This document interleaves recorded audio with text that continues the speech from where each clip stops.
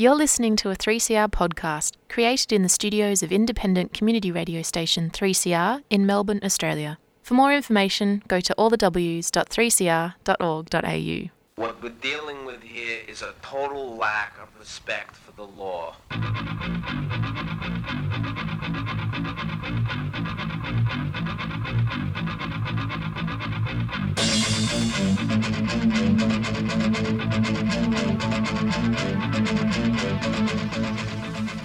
You're listening to Done by Law, brought to you by the Federation of Community Legal Centres.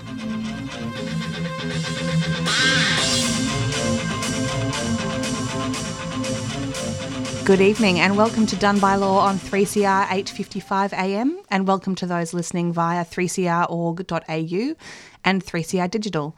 It's just gone past 6 o'clock and you're here with Gemma and Daniel this week. Well, we've seen the increasing power of online digital platforms like Facebook and Google over recent years, but perhaps none more so than in 2020, when the impact and influence of these superpowers became so publicly entangled in the US politics and dissemination of misinformation. The platforms were exposed as sharing selective news sources to certain groups, or being used as a mouthpiece to incite and invoke crimes of the highest order, culminating in the insurrection of the Capitol in the dying days of the Trump presidency. State governments worldwide have been considering what they can do to regulate and control the impact of these new superpowers, and Australia is no exception. Over the last 2 to 3 years, the Australian government, headed up by the ACCC, has conducted an in-depth inquiry into the digital platforms and has come up with a proposed media bargaining code, which was revealed earlier this year. The code has a number of aspects to it, but has drawn most attention for the way it proposes to force the platforms to pay Australian media companies and local content in their search and on their feeds. Suffice to say, the digital platforms aren't happy. In an astonishing rebuke to the Australian government's proposed new laws, Google has publicly asserted that the code would harm its search services and put individual data at risk, while Facebook has threatened to ban all news on its platforms. The Australian government has steelily looked these threats down, but has faced criticism for the way that the code might prioritise certain media companies, such as Murdoch Media, and commentators have also noted that the code is a pretty blunt, poor tool. Tonight we'll be joined by academic and senior lecturer Dr. Jake Goldenfein from the Melbourne Law School, and later with Lizzie O'Shea, a lawyer and writer of the book Future Histories, and a founding member and chair of Digital Rights Watch. So to start with, we're joined by Jake. Jake, can you hear me? Hello. I can. Hi. Hi, Jake. Thank you so much for joining us on Done by Law this evening. My pleasure. Thanks for having me. No worries. Okay, so, Jake, we're going to try and work out, this is a massive topic, but it's to try really and... big topic. Yeah, to try and just ease our way into it, we're going to, I guess, try and break down the code in more detail later in the program. But before doing so, it would be really good to try and put this topic in some broader historical context in terms of big tech and the law. Without wanting to ask the biggest question possible, how did we actually get here? That is a big question.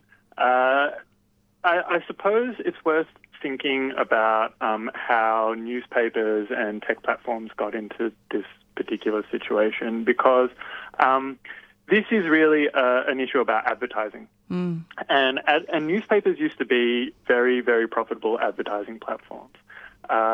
In fact, only a fraction of their revenue came from circulation. The vast majority of their revenue came from selling ads, and this made people hugely rich. They were really, really profitable. And when the internet came around, they kind of sat on their hands. They thought they still had a really good way to make money, and nothing was going to sort of push them off their throne. But then Google emerged with another really good product for cultivating people's attention, their search product, which was really innovative at the time. And they decided to monetize that product with behavioral advertising. So this is advertising that looks at your behavior as you travel through the internet and targets you with advertising accordingly. as the internet's become more important and a bigger fraction of newspapers' revenue comes from online advertising, they're getting a bit frustrated because whereas the newspapers used to make the market for advertising in their papers, they directly matched their advertisers with their readers. Now Google does that for them, and Google takes a lot of money off the top. So they're getting a smaller percentage of those advertising revenues. And also Google makes money off how people interact with news as well when it comes through referrals from the Google Index. And because Google's much better at behavioral advertising than the newspapers are, they're collecting more data and they're getting more value out of that data. So the newspapers aren't really happy about this, and Google still recognizes that it needs that newspapers generate good content, and it needs good content on its indexes, and also the political importance of news. So Google's offered to pay or to remunerate the news organizations for news, but to do it, they've developed this product called Google News Showcase. And the Australian news companies aren't happy with the deal that they're being offered through Google News Showcase because it requires them to publish in Google's formats, channel data through another Google-controlled infrastructure, and I think quite importantly it requires them to get rid of paywalls, which is not a thing that the news companies want to do. I see. So Google would get to set the price and control the data flows, and that's really what this dispute is about. I see. So it's Google kind of setting up and owning every step of the infrastructure that people will use to try and consume news. That's exactly right, and that's kind of Google's mode of operation. You know, it makes it. We see Google through like YouTube and Android and search and the Play Store. But it also controls this whole back end of the internet economy, which is all these business-to-business intermediaries who work the ad tech system. And Google dominates there as well. And so to dominate in ad tech, you need to control personal data. And so Google's mission is to channel everything, all online activity through infrastructures that it controls so that it can translate that personal data into economic capital. I see.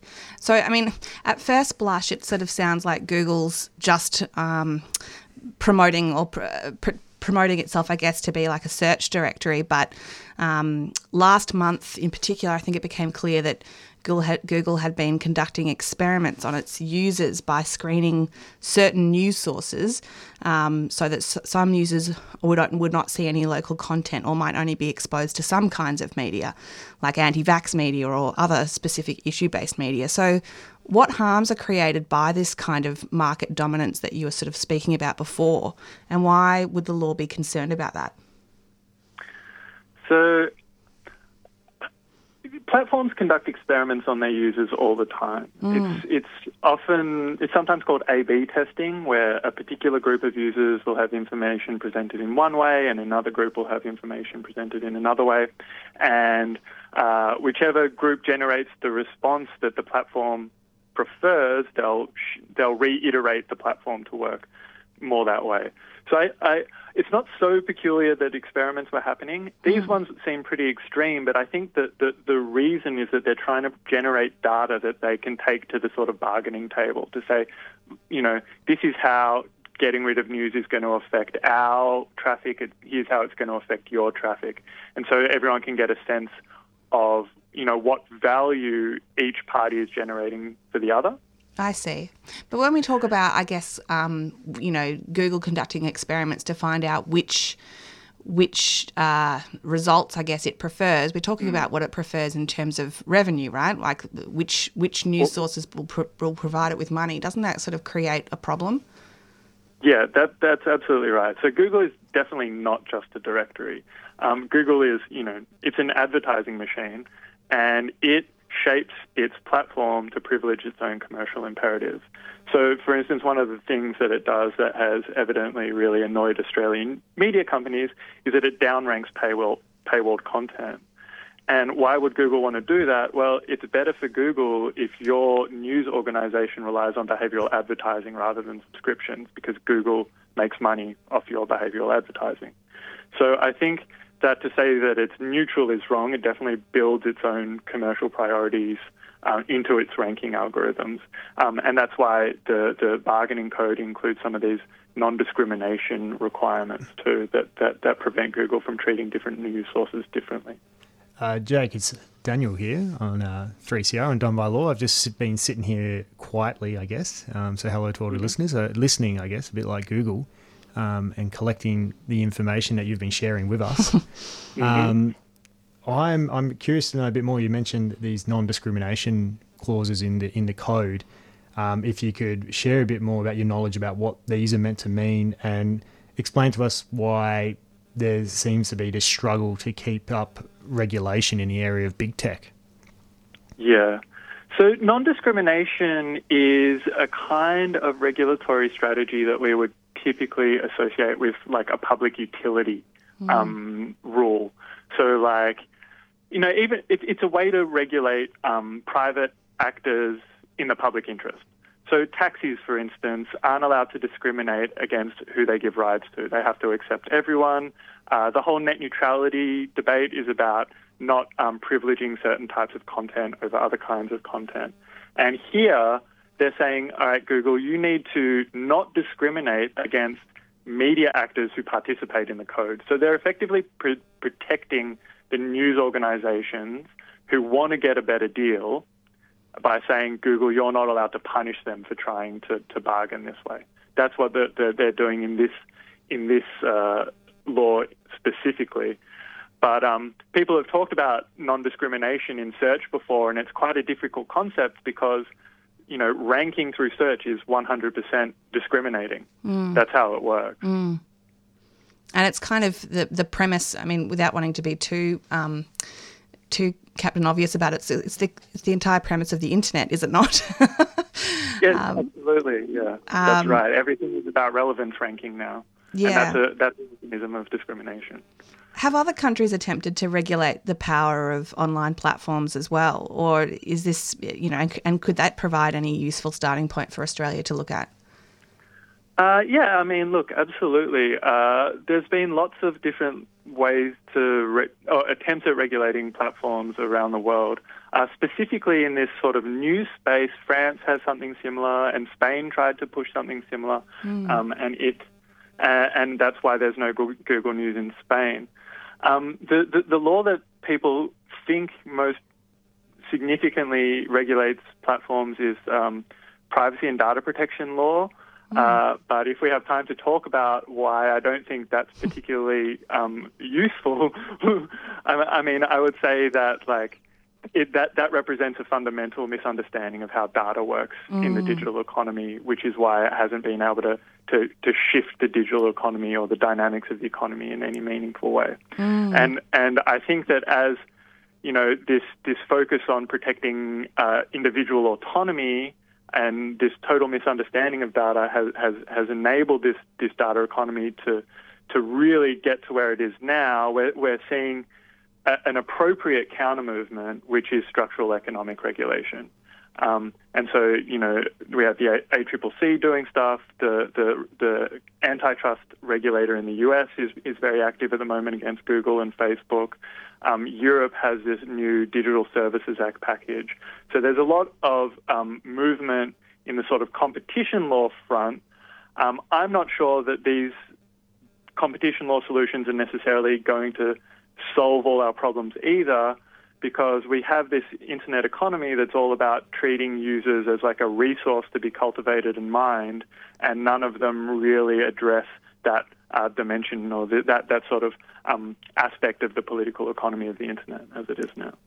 That's really interesting. And I guess bringing it back to the individual level,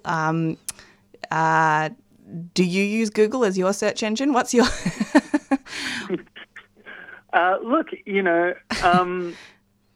Google is a really good search engine. It works better than anything else. And that's because data is actually incredibly useful for tweaking things like search and recommendation and producing good search and recommendation products.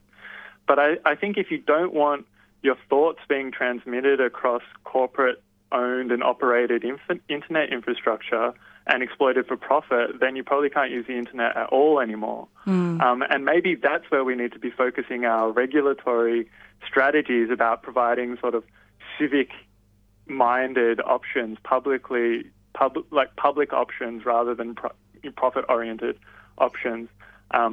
You can use DuckDuckGo as well if you want. That's a slightly different model that doesn't rely on behavioural advertising, but I'm not sure that solves the problem either. Yeah, no, that's the topic of the endless debate with my partner about DuckDuckGo versus Google, so he'll be pleased that you mentioned that.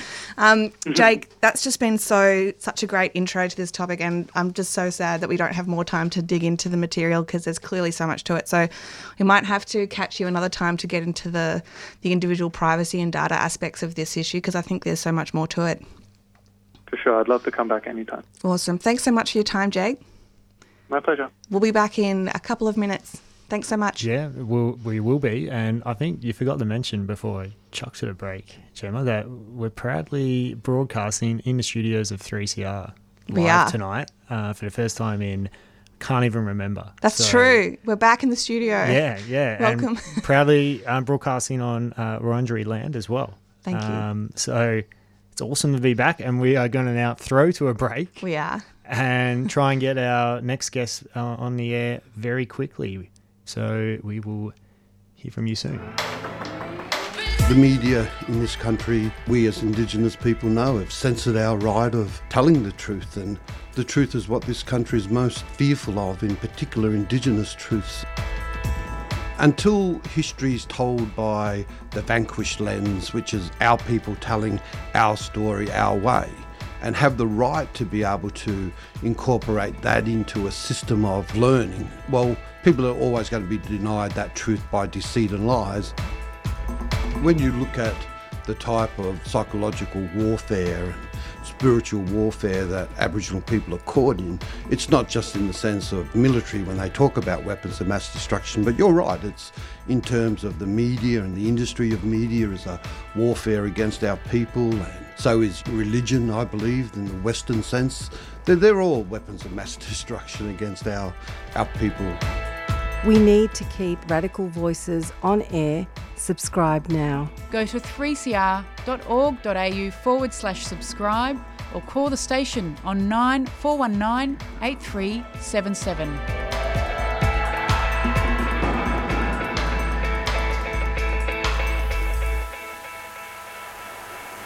You're back on 3CR listening to Done by Law. You're with Dan and Gemma in the studio. Tonight, we're speaking about Australia's attempts to introduce legal regulation to control the power of digital platforms like Google and Facebook. And we just heard from Jake Goldenfein about the problems created by digital platforms and how and why the law seeks to constrain this kind of activity. And now we're going to unpack the proposed code in Australia and see whether it stacks up. And to help us do that, we are now joined by Lizzie O'Shea. Lizzie, thanks for joining us. Thanks so much for having me on. So, Lizzie, out of all the issues we've just heard about and all the problems that digital platforms create, why is this the issue, the media bargaining of Australian media companies that the government has got so hot under the collar about and sought to bring under regulation? Well, I think that's a very astute question, actually, because this came out of the digital platforms inquiry run by the Australian Competition and Consumer Commission, and they made a range of recommendations in that report. It was very extensive. This is the one that was picked up first by the coalition government, and there's a lot of theories that that's because Rupert Murdoch and News Limited really wanted this to get through, and this was a way in which the coalition could give a favour to their mates. I'm not sure how true that is, but it was disappointing, I thought, that this was the first cab off the rank when there were many other policy proposals that I thought were much more urgent that came out of it.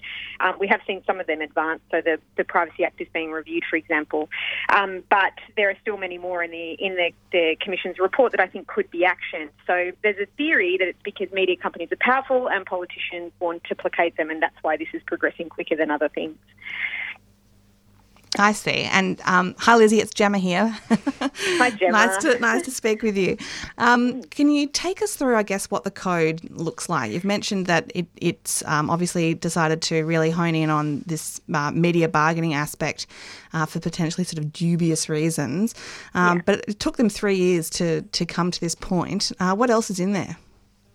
So the key aspect of the code is essentially it allows it really forces tech companies, a couple of platforms, to negotiate with news corporations, which is a defined term in the Act for certain kinds of media organisations, to negotiate about paying a price for linking to news content. So every time a link appears on these platforms, there'll be a price that is paid to those news media organisations as a result. And this is really what was the media code is designed to do, force that, so by creating a system of arbitration. So if the parties can't agree, then there'll be an arbitrator who decides what a fair price is for that linking. That's part of it. There are other aspects as well. So the media companies will get access to information about how the algorithms work, how search is produced, how results are produced in response to a search, and that will allow them to know more about their audience and how they come to arrive on their news media organisation website. So there's access to user data and how algorithms operate by these tech companies that media companies in particular will get access to, which is not something that's really happened before around the world. I mean, the payment system is unprecedented. As far as I can tell, there's not been any proposal like this around the world that's gotten up. So it is pretty a radical change in how we understand the web to work, really. Interesting, because that's what I was wondering. I couldn't understand why Google and Facebook got so uppity at our little country down here in the bottom of the globe. But it sounds like obviously that's a more unique aspect to this code. Yeah, it's absolutely unique. And of course, the other part of it is that I think a lot of these companies think that if it gets up here, it might be implemented in other countries. I'm not sure how true that is because there's other regulatory impositions that exist that might not make it possible, but that's certainly part of it. But this is why... Tim Berners-Lee, who was the inventor of the World Wide Web, he's actually made a submission in response to this code, and you think, Tim Berners-Lee, has he got time to be going through Australia's proposed media code? Yes. But he does. And I think it's really interesting to read. It's very short. If people want to look it up, you can find it. There's a submissions page in the inquiry that's going on. What he says is one of the central foundations of the web that he invented was free linking. So links were, designed to help you navigate through the web. But prior to search engines, there was no other way to really navigate around the web except through links. And the ability to link freely is a central component of the web as it's designed. And this is really the first attempt to take that away, to start saying, some links have to be paid for, which is a really fundamental change to how we understand how the web works. And I think there could be really negative implications if this idea is allowed to take hold and could then be arguably applied in lots of other settings in lots of other jurisdictions as well. So there's a concern I think that he's got that it might undermine some of the free and open nature of the web that is what's made it so successful to date. So, Lizzie, there's the concerns coming from the creator of the World Wide Web and people like yourself about how this code would apply, but would it really have the muscle power and the enforceability when the ACCC have in the past not really been the strongest government authority, and they're going up against the biggest tech companies in the world? How's the code looking like as far as its enforceability? I actually don't think there'll be any huge problems with that. I mean, I can understand why people might be critical of the ACCC, but I prefer it to the Australian Securities and Investments Commission. I think they've done a good job in some ways as a regulator. There's definitely worse regulators out there. So I think the ACCC would be able to, this is potentially, I don't see any difficulties with enforceability. I do think, obviously, what's come out in the last few days is that one answer to that question is that Google's talked about leaving the jurisdiction, saying we're no longer going to offer search in Australia, and that's their answer. So how do you enforce that? Well, you can't force a company to provide a service in a country, and you can't force them to pay for that. I mean, I think there's real questions as to whether they will do that, because search is integral to other services they provide, including ones that generate revenue for them when they provide services to business. That, they've made that threat, and I think it probably ought to be taken seriously and considered seriously. I think there's a whole lot of questions that are raised by the code, and one of them, I think, is very reasonable to want to fund journalism, very reasonable to be concerned about the fact that key aspects of our media are kind of falling apart because advertising revenue is being diverted away from them towards tech platforms. But I think there's a very reasonable argument to make that really the answer is to tax these companies properly and then to put that money into the gaps in the media that we have identified rather than leaving it for media companies to do that themselves. And, I know that there's issues around enforceability with tax. These companies are very sophisticated at getting out of paying tax, but there's a couple of other options on the table in that respect. France, for example, has a really interesting tax law where they've taxed companies based on revenue generated in the jurisdiction rather than profits. And I think we could look at something like that. And then we'd be actually getting at the heart of the problem, which is these companies are profiting a huge amount, and as a result of their business model, they're undermining some of our civic institutions. Well, let's address that through tax and spend, and let's make that a democratic decision rather than a system of private transfers between big tech and big media organisations, that really leave users kind of out of the mix and don't really prioritise the interests of users, but actually just treat them as a set of people to be mined for information, to be, to optimise their stories for, and not necessarily contribute to a better quality media or a better quality democracy. So that's the kind of thing I would like to see come out of these discussions rather than, just assuming that this is the only way to solve the problem as presented. I saw that Digital Rights Watch put a really comprehensive submission into the inquiry, so congratulations on that front. It's a really impressive document. Are those some of the solutions that you propose in the inquiry, and what kind of hope do you have that now that we've got to the point where the code is now active, that they'll go back and correct those discrepancies as you see them? Yeah. Well, I mean, you can check out our submission on our website if you're interested. One of our big concerns, I suppose, is that this really does solidify and entrench a kind of data-centric business model for media organisations. That they can continue to learn about users, they can continue to access the information that's available, or some of it at least, available to these big tech companies. And, there's no guarantee that this is going to produce a greater, more diverse media. Smaller players are largely left out of the media code, so they may not get access to any of the revenues that are generated. Some of the stuff around the ABC, I mean, the ABC is included, for example, but I'm very worried that could create a stream of revenue that doesn't necessarily produce good journalism, but might also then justify public funding cuts, because now we can say you can get money from Google. Scott Morrison doesn't need to fund the ABC. So I think there's a lot of potential unintended consequences that could flow from this, and we've tried to highlight that in our submissions. But, we really do need to reform not just big tech's power over us as digital citizens, but also our sense of privacy, our ability to control and manage our own personal information, and to hold companies accountable when they do the wrong thing, but also to be able to make active choices that are meaningful. And, I don't want either media companies or big tech companies from mining me for data and then turning my online experience into one of commodification. And I think that means we need to, fix journalism, of course, and address that problem, but also fix our privacy laws to make sure that we can't be exploited by these very powerful corporations as well. So, Lizzie, you've mentioned a lot of things that should change in a regulation sense, but what about the individual, the listeners to 3CR? What can they do if they want to minimise their internet being misused or minimise the influence of Google and Facebook in their digital experience? Yeah, well, there's lots of different options. I mean, I think it's easy to say, you should get off these mainstream platforms, and that's not possible for everyone because maybe they have only specific ways of communicating with their boomer parents, for example, or boomer family members. Maybe also they've got people overseas they want to stay in touch with via that platform. So I think having a really strict kind of approach to this is not helpful in the sense that it's not our fault that these companies don't do the right thing. We need to advocate that they do a better job of protecting our privacy and be forced to do that by governments who represent our interests. But I think there's things you can try to change, like you can try and use a different search engine if you're keen to. Something like DuckDuckGo is an equivalent that does the same thing as Google. It'll be less optimised for you, but that may be more liberating in some ways. And there's plenty of services like email services and website hosting services that are similar, that have a similar approach that value privacy. And, stimulating competition within the marketplace that does create an incentive to protect privacy is probably a good start. There's lots of digital rights organisations. We've got some links to them on our website. So provided like guides to using different kinds of apps that might be better protective of your privacy. And you can check them out on our website. And there's plenty of different services like that.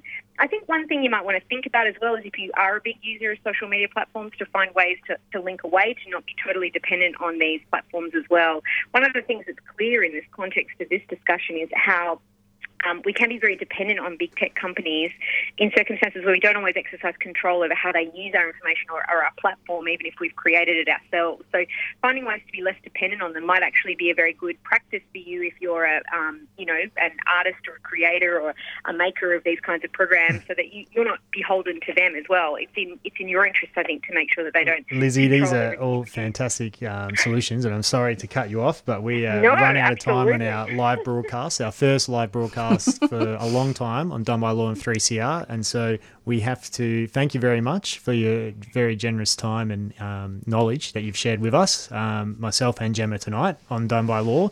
If you're listening to the podcast through 3CR, make sure you keep funding community radio and either subscribe or donate to 3CR, and you go to www.3cr.org.au or just look up 3CR on whatever search engine you're using. Thanks so much for your time, Lizzie O'Shea. We've been speaking with Lizzie, who's a lawyer and a writer and the author of Future Histories, What Ada Lovelace, Tom Payne and the Paris Commune teach us about digital technology. And she's also the founder and chair of Digital Rights Watch. We'll put links up to the Digital Rights Watch page on our website so that you can check out those links and have a look at the submission for yourself if you're interested. But thanks so much for your time, both Dr. Jake Goldenfein and to Lizzie O'Shea for tonight. And we hope you've enjoyed tonight's show, and we'll see you next week. See you later. You've been listening to a 3CR podcast produced in the studios of independent community radio station 3CR in Melbourne, Australia. For more information, go to allthews.3cr.org.au.